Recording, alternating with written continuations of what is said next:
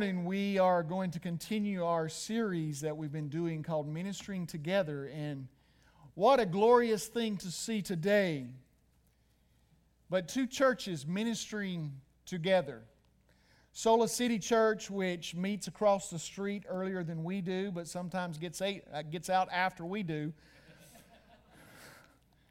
You think I preach a long time sometimes. Apparently their pastor, he loves to preach a long time sometimes. Y'all are just leaving when we're getting out sometimes. But, I love Sola City Church. They got a heart for the Lord, heart for worship. And we're in this together. Churches should be in this together. We shouldn't have territory. We shouldn't have places that is ours and that is theirs, because we're in this together to win as many people as we can to Jesus Christ so that they can have hope in heaven. So today we're going to continue this series called Ministering Together. And we've been looking at some men who have been ministering with Paul, and he has mentioned them in the book of Colossians. So today, if you would like to follow along, open up your Word as we turn up the house lights. We will get you so you can get into your Word. I want you in your copy of the Bible. I want you to be looking at Scripture yourself so that you can see exactly what God's Word says and not just simply listen to my words this morning. I want you to know there is an enemy that does not want you to be influenced by today's message. There's an enemy that does not want you to be in tune to what today's message is actually about. And that enemy wants you to get distracted. That enemy wants you to see this as insignificant. It's not something you really need. This isn't one of those going to get you out of your seats running around hooping and hollering type of messages, so I'm going to think about what I'm going to do later today. Don't let the enemy do that to you. Because I am convinced that today's topic is the very tool that can bring a blow to Satan himself and defeat him in all that he's trying to do. Our prayer life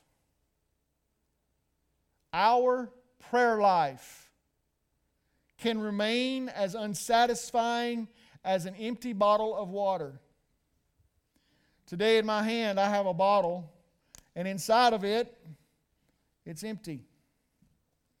This bottle of water at some time had drinking water in it, and there is no longer anything there. And as we travel through life and we are faced with difficulties, things that will wear us down and wear us out and get us tired, get us wore out, busyness, we will want something refreshing, and we will turn to a lot of stuff. But a prayerless life is like an empty glass of water. There will be no refreshing. There will be no revigorating. Let me also say this, that a prayerless life is a life that will only say, Lord, thank you for this food. Amen. A prayerless life will just simply say, God, thank you for my day. I'm now going to sleep. Amen. A prayerless life is one that will go, God, I need that promotion at work. And if you're any kind of God, you're going to give it to me. That's not a prayer-filled life. If that's the only prayers you pray, it's as refreshing as an empty bottle of water. So if it's okay with you today, I want to teach you how to take away this life of emptiness that you might be living, this life of non-nourishment, non-refreshment in your relationship with God, and I just want to crush it. I want to do away with it. I want to give you something more than just this. As a matter of fact, if you will, I'm just going to toss that thing. Just get rid of it. Because here's what I want you to have. I want you to have a life filled with refreshing. Listen. You know what that pop is? That means this is a freshly opened bottle of water.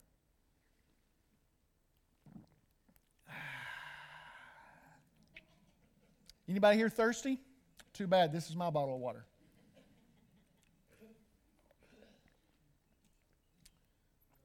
It's been hot in Georgia lately. And going outside, whoo, will wear you out. Now, last night we got all kinds of rain. But when you're out in the sun, your body gets tired. You begin to sweat and you get thirsty. Did you know that if you get thirsty, that is actually a sign that you're already dehydrated? That you've waited too long before you've gone to water. If you get so thirsty and you get in a situation where you're desperate and you're crying out to God, it could quite possibly be that you haven't been sipping from the fountain to start with. Today, I want to fill up your bottle. I want you to know how to have an endless supply of hope and refreshment. Because I believe we have somebody in Scripture that's going to give us that today and point us to that place and to that position. Today, we are going to be looking at the third gentleman that Paul mentions here in chapter 4 of Colossians. The first one we talked about was Tychicus. Somebody say Tychicus. Whoo, we like to say these words around here. Tychicus. We all speaking in tongues. Tychicus. He was a man who chose the right way even when it was hard.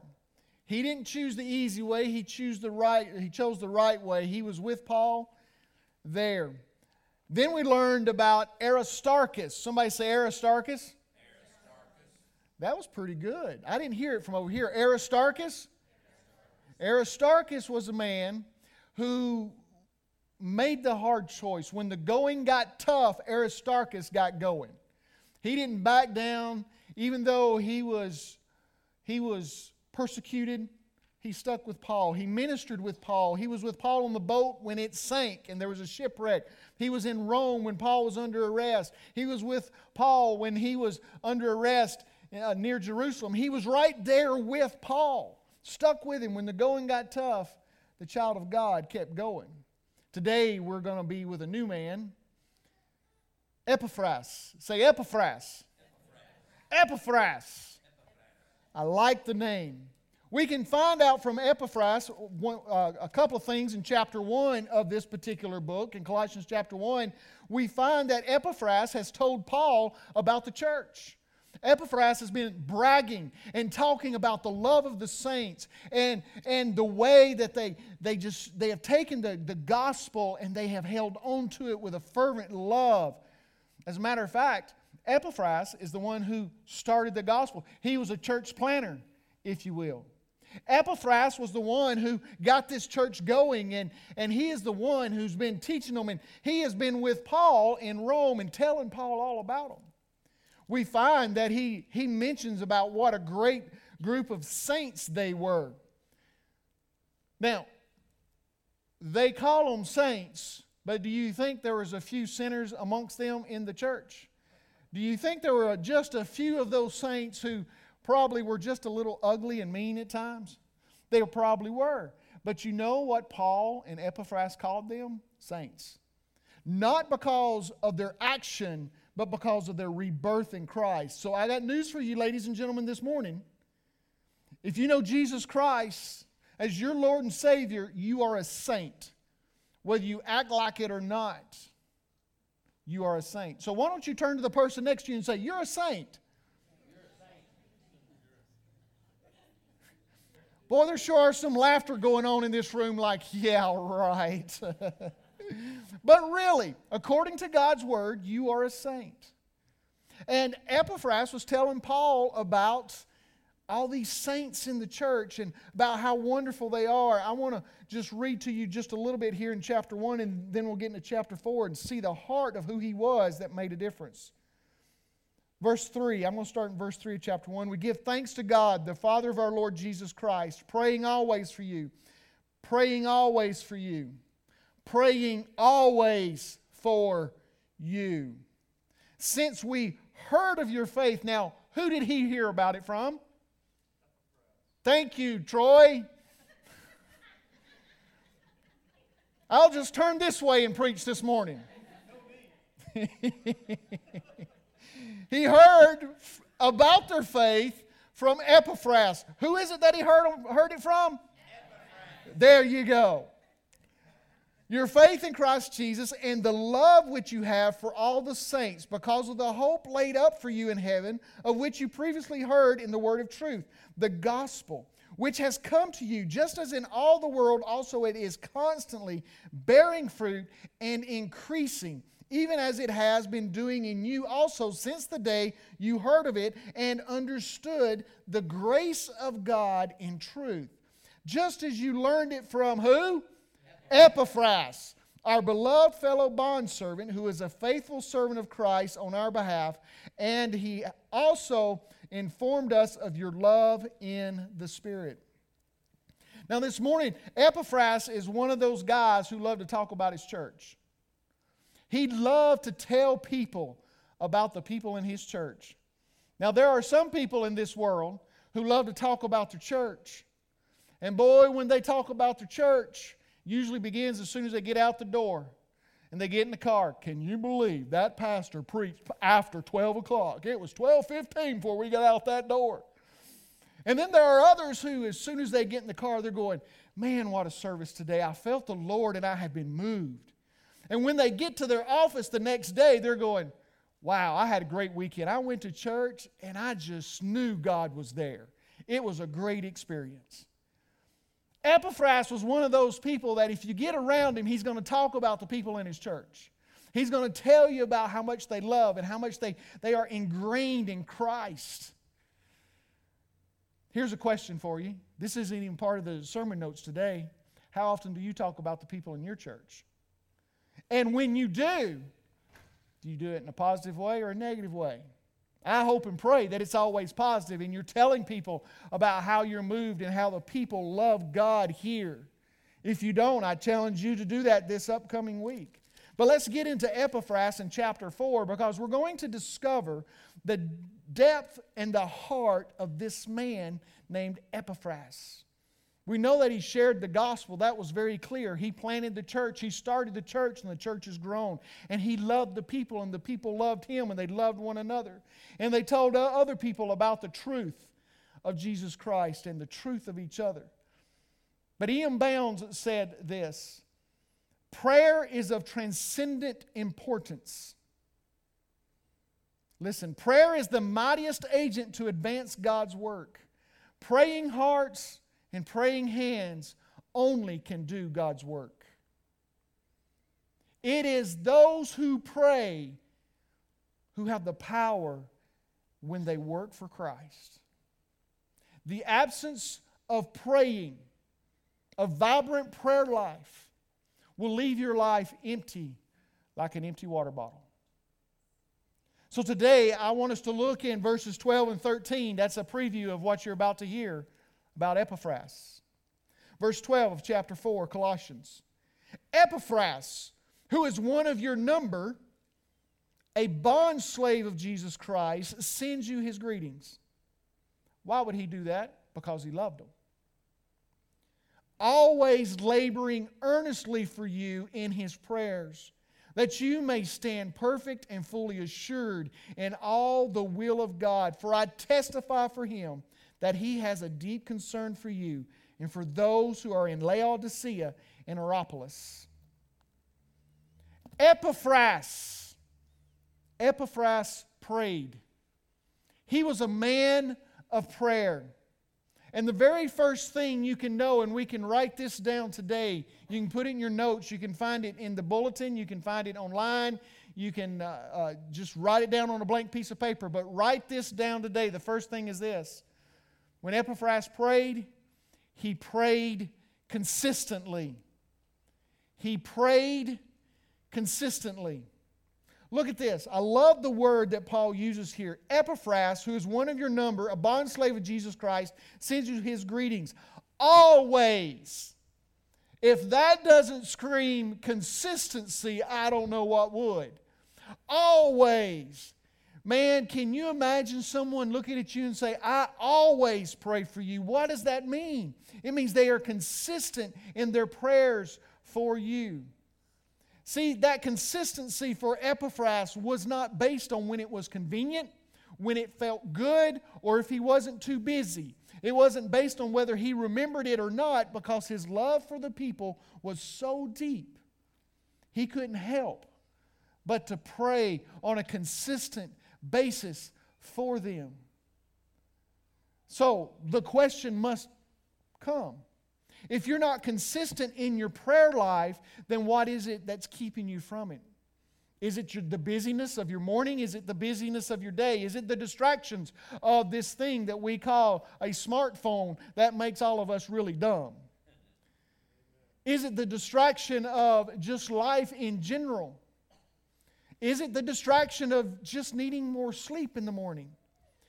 Let me tell you, if you allow those things to be used by the evil one to keep you from a consistent prayer life, then you're going to wind up like a water bottle with no water in it when it comes time for you needing something to refresh you. Epaphras was consistent in his praying. The second thing that we can find about Epaphras is just followed right after this, and this is a really good one. This is going to hit us all hard, and I'm about to step on some toes, maybe stomp on a couple.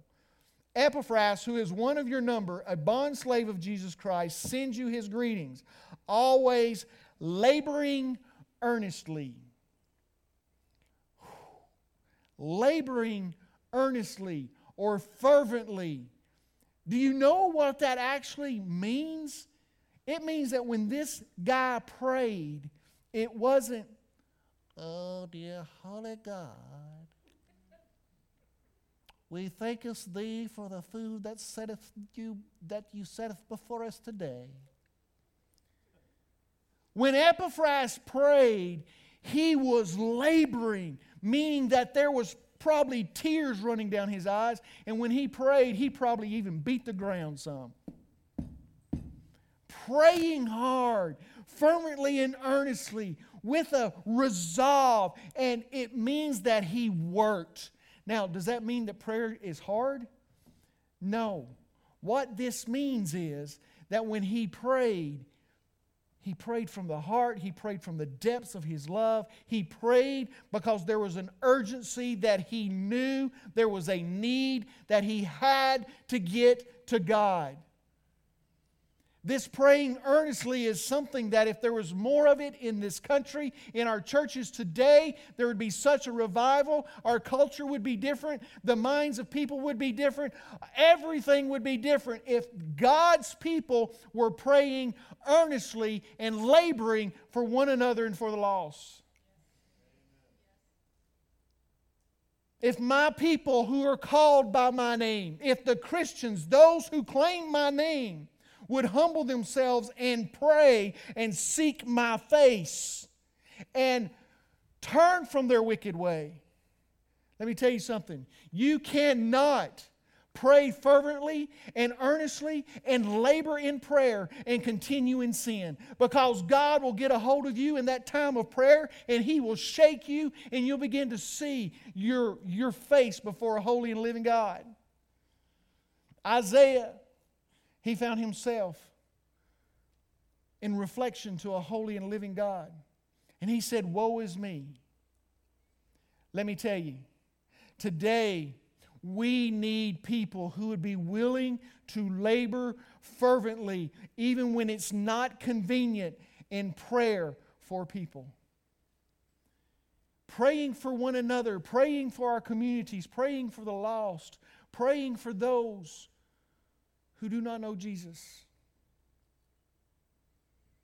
Right now, my wonderful friend Buddy Anderson's and somebody else is going to help him, and they're going to bring this board right up here on this stage. This board that has been here so long that some of us has probably forgotten it's even over there or what it's even for. Some of you may not have never been here today, and this is the first time that you've seen the board, so you're not sure what this board is. So I'm going to kind of explain it to you. This board is filled with people who need hope.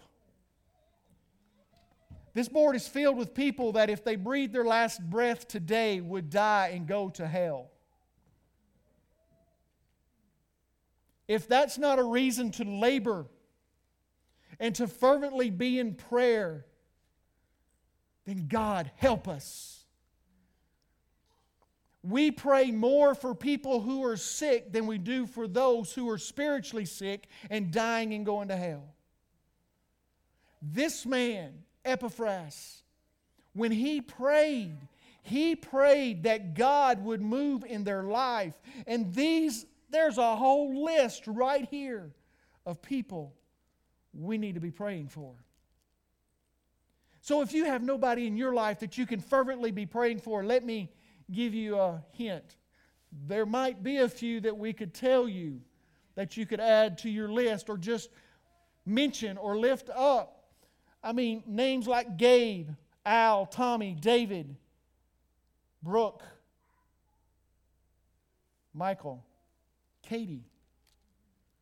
All names of people Jesus died for, but they will not come to know Christ unless the Spirit deals with them and moves on their heart. So we need to be laboring fervently. Epaphras, he was consistent and he was serious. The word here for laboring is actually the same word used that when Jesus was in the Garden of Gethsemane. And he was agonizing. Agonizomai. That is the word that Jesus was going through when he was praying and his sweat became like blood. That is serious prayer. Over 29 verses in Scripture, over 29 verses refers to Jesus praying. Oftentimes Jesus would leave the people and he would go off early in the morning and he would pray. Oftentimes he would find himself alone and he would pray. There was one time he was praying and the disciples heard him pray. And they asked him, "Teach us to pray." Because when they heard Jesus pray, they heard what prayer is like.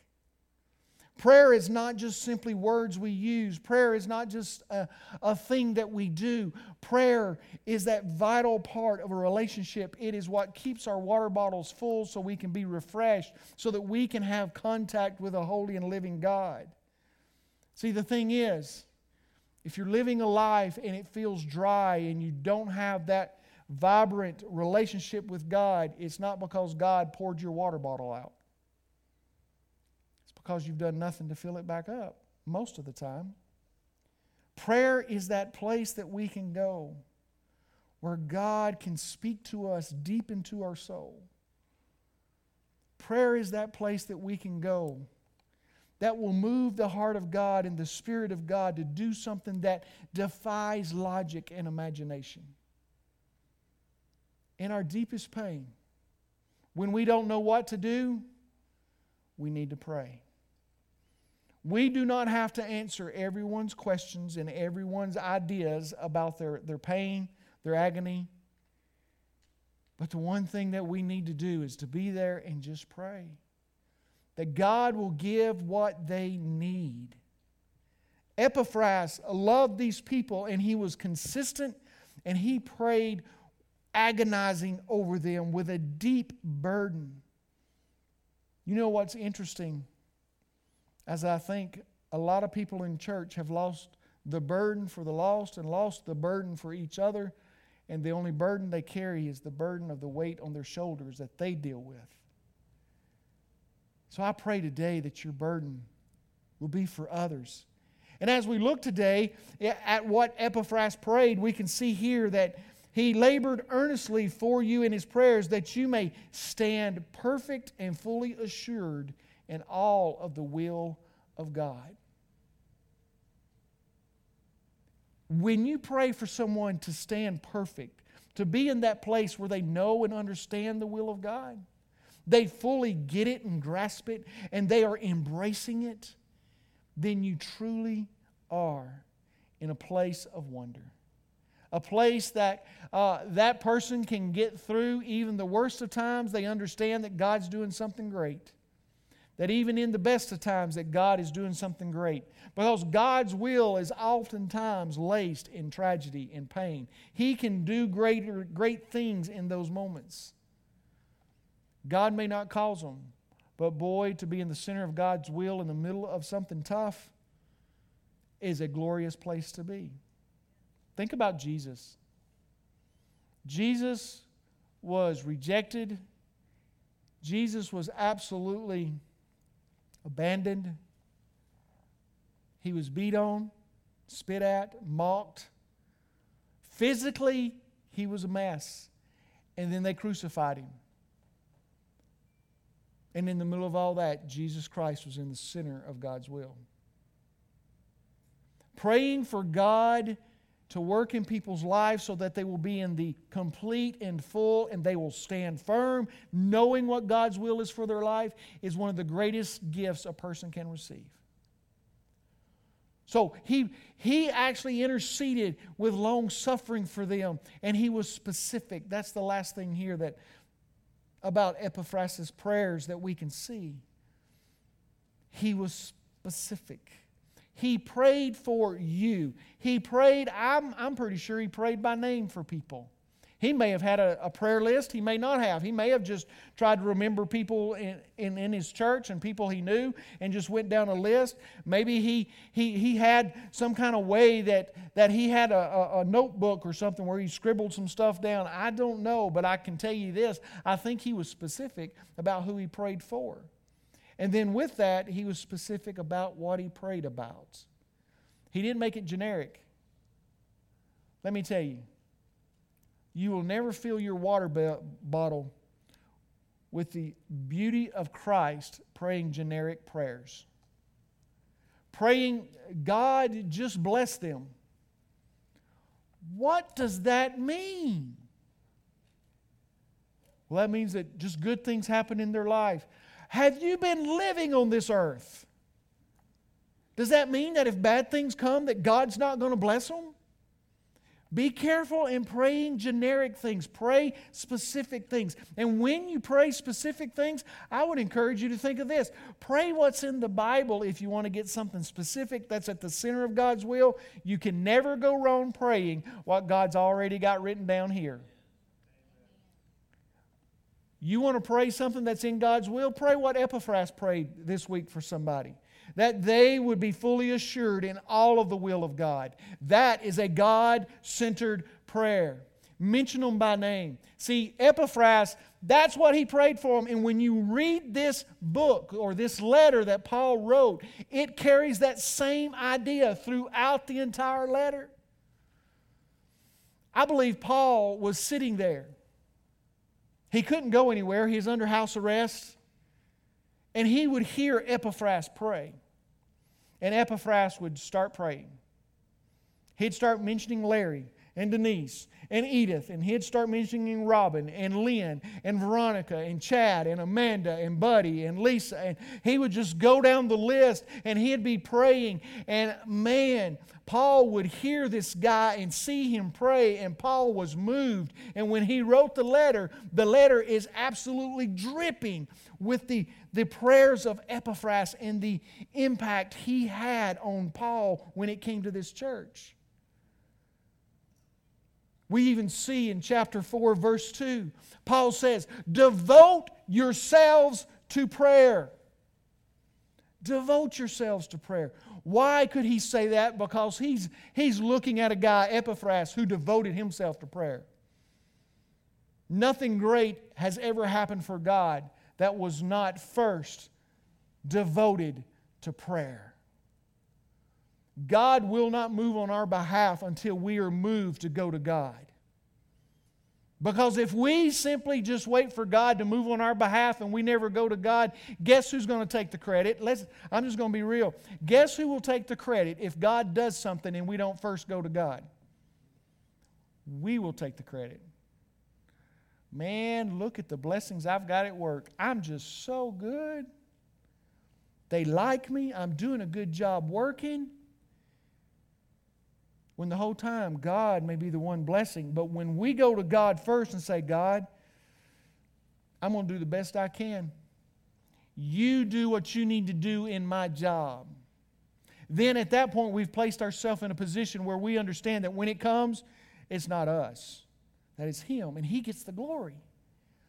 Because as we take that step out, when we're not devoting ourselves to prayer, we're devoting ourselves to ourselves. He says, keeping alert in it with an attitude of thanksgiving. We have to be alert when we pray. When we pray, it's not simply words, but there is an enemy who tries to get at us while we pray. How many of you, when you're praying, get distracted? Praise God, it's not just me. How many of you just this morning when you were praying, you got distracted and your mind went somewhere and all of a sudden you're going, why in the world am I thinking about that now? Anybody besides me this morning? Well, praise God, somebody else this morning experienced that. We have to keep alert and keep focused on being with Him because our minds are prone to wander. But here's the thing that I want us to get, that's the bottom line today. Above all things, we need to be praying like Epaphras, but here's the thing that I don't want you to miss. And that is that prayer is vital for our relationship with Christ and His power in our life. Prayer is vital for our relationship with Christ and His power in our life. Remove prayer, remove vital prayer, remove that vibrant prayer, that growing prayer. Did you hear what I say? That growing prayer, remove that from your life and you're going to find your relationship with Christ waning and the power of Christ diminishing. You want to keep your water bottle full when it comes to your prayer life? Then make it something consistent, specific, and absolutely labor, because sometimes when it's tough, stick with it. Don't back down. Because here's the thing that scares the devil. When God's people begin to pray. When God's people begin to pray, then the devil gets scared because he knows they're going to the one who has dealt him defeat throughout all of time. See, the devil understands that as long as we depend upon ourselves and one another and the government and let other people give us the answers and find the solutions, that he's got us right where he wants us. But when we go to the God, the one who created the universe, the one who spoke all things into existence, and we begin to call on His name and we begin to cry out to Him, that's when He says, oh snap. They're calling out to the God that's been around for eternity. The one that has been there in every step of my way of trying to do evil. They're calling on the one that when they depend upon Him, they're going to do more than I ever did.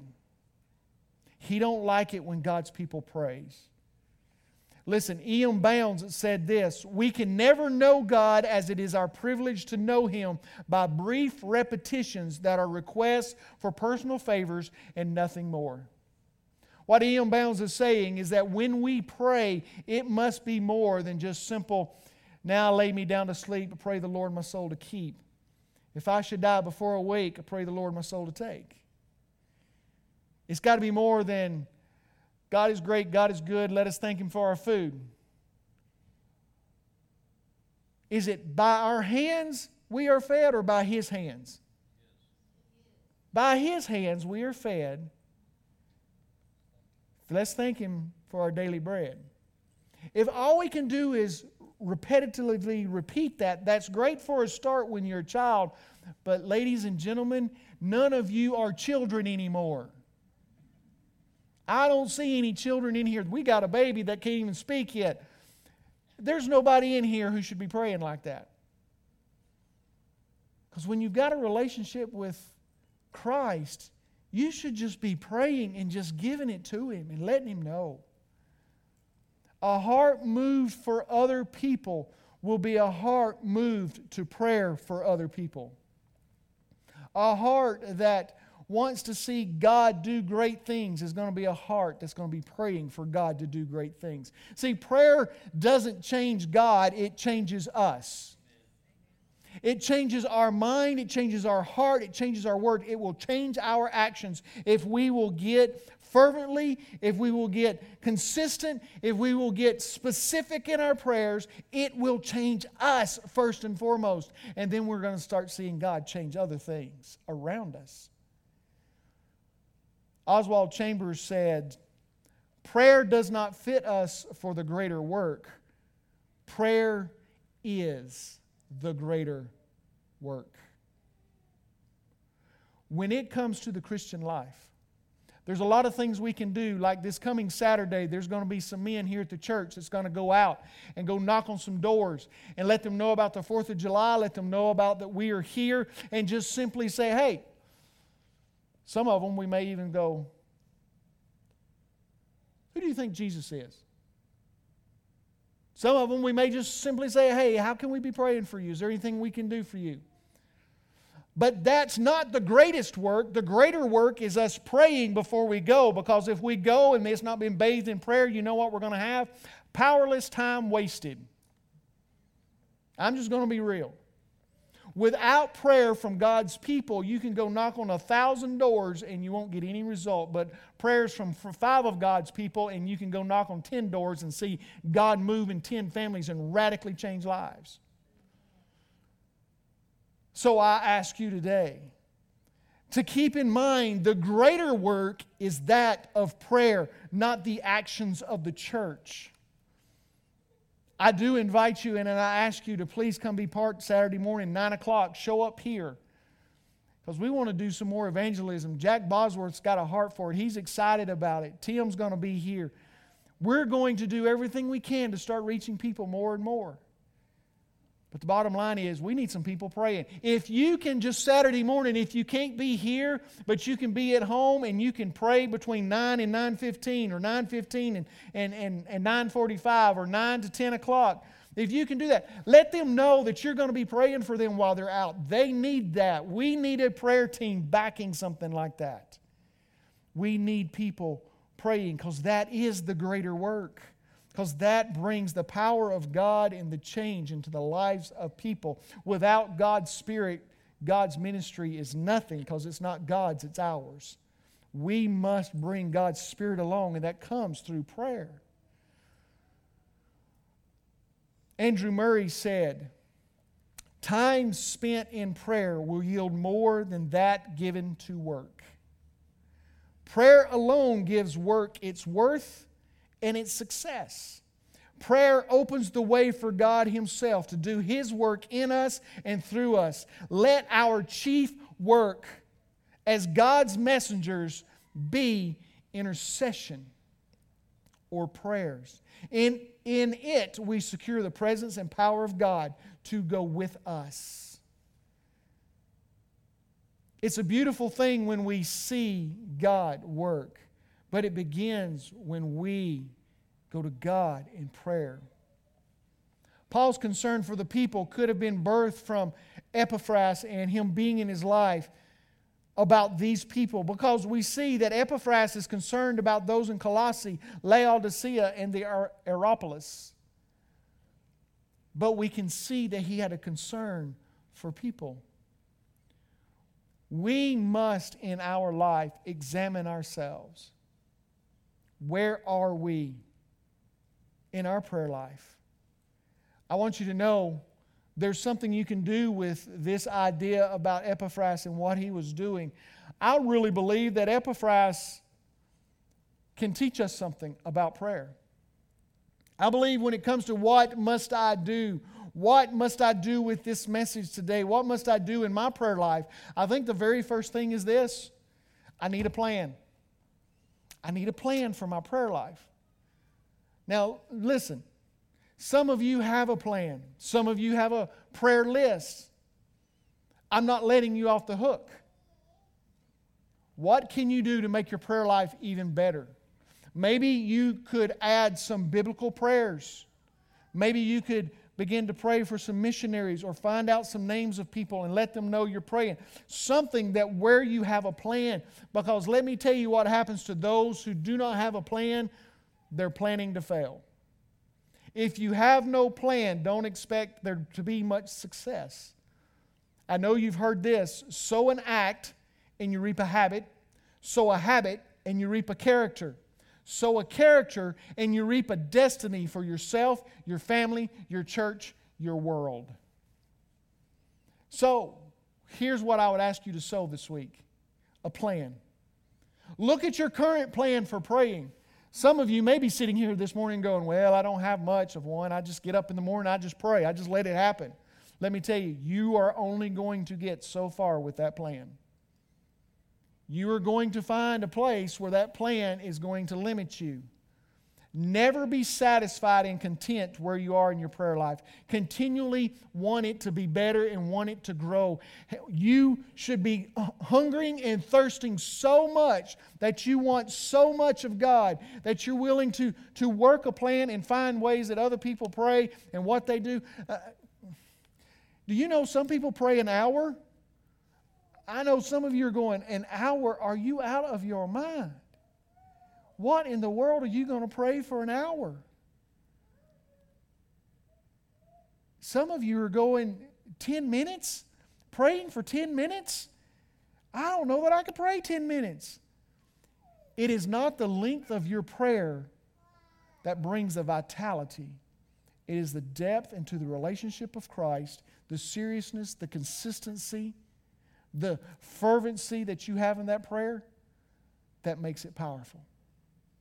So do not walk away and think that, oh man, I don't pray an hour and I need to start praying an hour. That is not the point of this. It is about you looking at your prayer life and putting together a plan so that you can limit the distractions in your life. Maybe you need to be praying at lunch. Maybe you need to be praying in the morning. But here's some things for you to know about your plan. You need a time, you need a place, and you need a technique. Some way that you're going to be doing it. Find what works for you. It may be 5 minutes. Praise God. If that's a growth and that fills it up, then go for it. 5 minutes may not be enough. It may need to be 20 or 30. And let me tell you what's going to happen. You put together a plan and the enemy's going to come at that plan and try to get everything he can in way of it. Epaphras was the kind of guy that he labored. He agonized. He would find ways to make sure that he prayed because he understood how vital it was for his relationship with Christ and how vital the people in his church needed it. And the people in his community, for them to hear the Word of God, that he must be in prayer. So you need a plan for your prayer life. Second thing is you need to pray. Here we go. You ready? I think you may have heard this. Consistently. Don't be just shotgunning it. Don't be just praying, going down the road, going, yeah, I got a plan for my prayer life. I'm going to pray as I go to work. And as you're going down the road and the guy cuts you off, God, I just pray that his car quits before he gets to work. That's not the kind of consistency we need. Jesus would get up before everybody else and he would go and pray. And if he needed to do that, how much more do we need to pray in the mornings?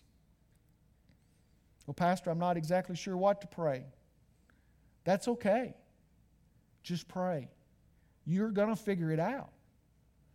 You can find some resources. You can talk to me or some other of the ministers here in the church and so just some other people here in the church, and they can help you with how they pray and what they use when they pray. But you need to pray consistently. Man, that's so important. The second one is I need to pray consistently and fervently. I need to pray laboring. I need to pray and make sure that I stick with it and I get through those times of distraction. One technique I heard somebody say one time is they keep a notepad and a pen or a piece of paper next to them. And whenever they're praying and something pops into their head, maybe it's something about work, they'll open their eyes and they'll just jot it down, and then they push that to the side and they go back to praying. So that they've done something with it. They don't have to worry about trying to remember it, but they get it out so that they can focus. Can I tell you the worst thing in the world to take to your prayer time? This is my opinion now. I might be wrong, but this is just my opinion. I'm going to tell you right now, this is my opinion. But the worst thing, absolutely the worst thing you can take to your prayer time is your phone. But Pastor, I got my prayer list on there. Well, you better put it in airplane mode and turn off the Wi-Fi and make sure your data is shut off and your Bluetooth's not working. So that there is no way, no notifications can pop up on your screen, because you know what's going to happen? You're going to be going, Lord, I come to you today in the name of Jesus Today I'm just going to cry out to you. Oh, I got a meeting at 9 o'clock. I forgot about that. Oh, gosh. It's going to happen. So if you're going to use this, have a plan to shut off the data, shut off the Wi-Fi, shut off the Bluetooth. Make sure that this will not distract you when you pray. You have got to be praying with a plan and fervently and not being distracted, because the devil wants to distract you. And the last thing is this: pray specifically. Pray specifically, not generically. Pray, find things. If you're not sure what to pray, find something in God's Word to pray for somebody. Ask somebody. Get a list going. You know, I have tried to start, 15 or 20 lists, and I still ain't found something that works consistently and well for me. But I'm not going to give up. I'm going to keep trying. I will use different things because I want to be specific when I pray. Because how do you know if God answers your prayer if you're not specific about what you're praying for? So pray consistently, fervently, and specifically. Whom prayer is taken serious in our life, when prayer is taken serious in our life, then God's blessings will be a daily fixture in our life. Even if things go south, you're going to see God's blessing. Because as we devote ourselves to prayer and we're alert, we're going to have thanksgiving in the midst of them, even in the mess. So here's your 7-day challenge. Here is your 7-day challenge this week. Pray for someone by name that God's Spirit will do something great in their life. And maybe you want to do away with the word something and figure out what that could be specifically. Pick somebody by name and pray for them specifically. You may want to pray what Epaphras prays here, or maybe what Paul mentions in chapter 1, where he talks about that they would walk in a manner worthy of the Lord, to please Him in all aspects of God's will. Maybe you want to pray that. But I challenge you for the next 7 days to pick someone and pray specifically for them. And let's see what God does in your life. Pray with me. Father, this morning we thank You for Your Word and the encouragement it brings. I thank You, Father, that right now, because of Jesus Christ and what He did on the cross, that when I cry out to You and I pray, You hear my prayers. Jesus, actually it says in the Bible that, in Your Word, that Jesus is interceding for me right now.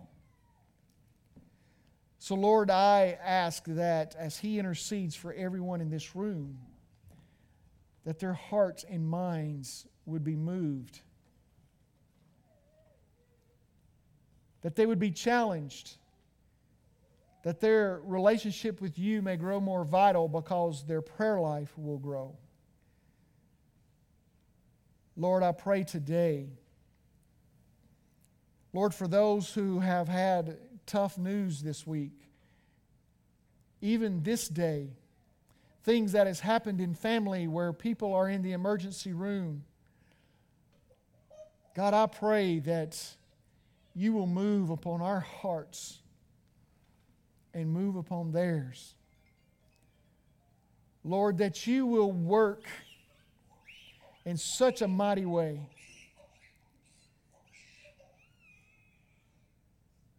Lord, when a baby cries out, it cries out in desperation, trying to get our attention, trying to let us know about something.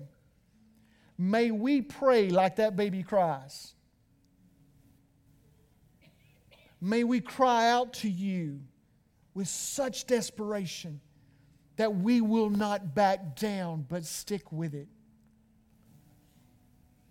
Nor today, for those who do not know You, that when they pray, when they cry out, God, they're not praying for their salvation, but they're praying for others. But God, You are waiting to hear that prayer from them. That prayer of, forgive me and take over my life. For Lord, we have all fallen short of Your glory. And we must come to a place where we surrender our life to You. Ask You to forgive us and take over our life. Lord, it is through prayer that we access that salvation gift that you've given to us. So, Lord, today I pray that as your Spirit convicts hearts, that, Lord, this day someone will surrender their life to you and accept Christ.